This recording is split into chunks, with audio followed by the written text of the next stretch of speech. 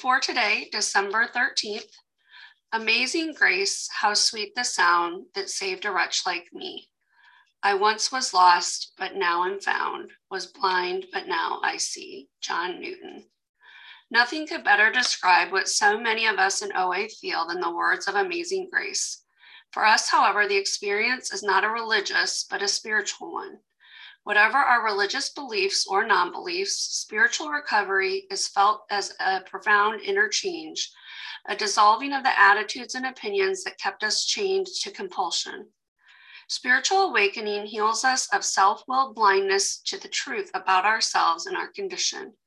We are no longer wandering alone and lost. We are found. For today, that people so deep in the clutches of compulsive illness can recover is truly evidence of amazing grace. I'm a compulsive overeater, and my name is Rob. Thank you, Sarah, for your lead. Today's for today was a quote from John Newton. And the little I do know about John Newton, I find the story amazing. And that wasn't a pun. He was the captain of a ship, and I believe he got dragged into the English Navy at one point. But his ship carried people that were on the ship against their own will.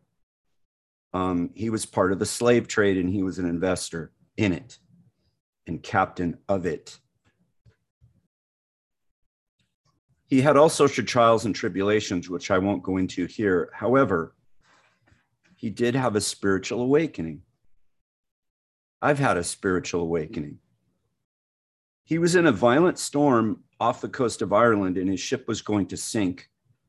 And he prayed that God intervene. And I'm not so sure he was a true believer at that point. I mean, he was pretty wretched. I have not owned a slave ship, nor drove anyone into that. But I was pretty nasty, mean, defacing, sarcastic. I used to joke that I minored in it in college. Well, he prayed, help me. And unexplained, the cargo shifted, plugged the hole in the ship, and they floated onto safety. I don't believe he became a true believer right after that. But little by little, step by step, it happened. That's kind of my story. I did get an overnight relief of the craving and obsession once I surrendered. Once I became, someone's like doing dishes behind me, I'm sorry. Once I became willing to become willing, offer myself to my higher power in service, things changed. Captain Newton went on to write Amazing Grace. There's redemption in that story. I don't know if one thing equals another. It may not. It's not for me to decide. For today, that people so deep in the clutches of compulsive illness can recover is truly evidence of amazing grace. I heard a long-timer define spiritual grace as love, empathy, and forgiveness for someone that does not deserve it. It's my story. That might have been John's story. I have a loving higher power. It may not be the same as yours. Yours may not work for me. Mine may not work for you. Like our reading today says, this is a spiritual program. And I had a spiritual malady. Let me change that. I have a spiritual malady. I am by no means recovered. I am in recovery. I am currently in remission from a disease that wants to kill me. I get a daily reprieve. How? By staying close to my higher power, by coming to meetings, to be part of a fellowship. It's work. It's a simple program, but it is not easy, someone told me once. Yeah, maybe not, but the rewards are unbelievable. I'm no longer eating to kill myself today. I no longer have a 60-inch waist.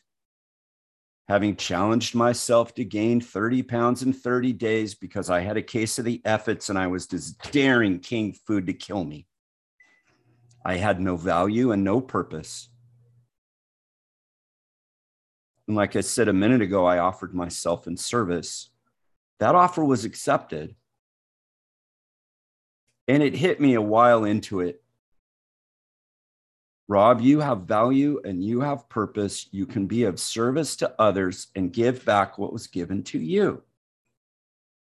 That was a great revelation for me. It was a great relief. You have value and purpose. I had none. I had retired. I was sitting in a chair in the other room, eating and drinking. And like I said, daring the disease to finish me off. Well, I'm of no use to anyone now that I'm not in my career anymore. That's insane. I have a 91-year-old mom. I've got a 90-year-old father-in-law, an 87-year-old mother-in-law. My wife has an aunt that's in her late 80s. We're surrounded by people that need us. I wasn't available. Why? Because all that disease wanted was more. All it wanted was isolation, a giant wall between me and my higher power, my fellows, and my family. That's what it wants. It wants division. It wants fracture. It wants separation, isolation, loneliness, desperation, ruminating thoughts. But the good news is there's a way out of that isolation. There's a simple program that is not easy, based on the 12 steps and turning yourself over to something greater than yourself that you can define any way you want. One method of that I heard was write a job description for a higher power. What would you like your higher power to be? It does not have to be a sky god, deity, vengeful, lightning bolt throwing. I was kind of raised that way. You better be in fear. Fear's one of my problems. I didn't think so. Oh, I'm not afraid of anything, I told my sponsor. Oh, really? That's a lie. It's only when we start working the steps and start dealing with some of this stuff, especially the fourth step, we see that fourth column if you do it the old school big book way. And these things called character defects in your part start coming out and you see patterns. I loved that. Oh, look, there's a pattern. I love patterns.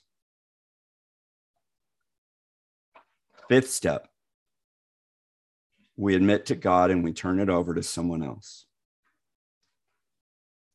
The other thing is the big book says you get to decide who that someone else is. It likely should not be a spouse if there's something in there that will hurt them. That's not the point of this. Just like when we start making amends, we don't want to do that to someone. It will hurt. You might work with a sponsor on that. I didn't know any of this stuff. You guys taught me this. You guys taught me. I had to learn it. I didn't know how to be a decent human being. I knew how to be a ruthless linebacker that would chop you off at the knees if you came up through the center of the line of scrimmage with a football. I would cut you in half and not even care. In fact, I would relish in it. Look what I did to them. Ha! That's going to leave a mark. That's a beautiful way to live. It's no way to live. Spiritual experiences may lead to a spiritual awakening. Some call that the miracle. Please stay if you're a newcomer. So that happens for you. Stay after that. Share it with others. Our primary purpose is to carry the message to those that still suffer. And today, I get to do that. Higher power took 155 pounds off. I don't know where it is. I don't want it back. Thank you for letting me share this morning.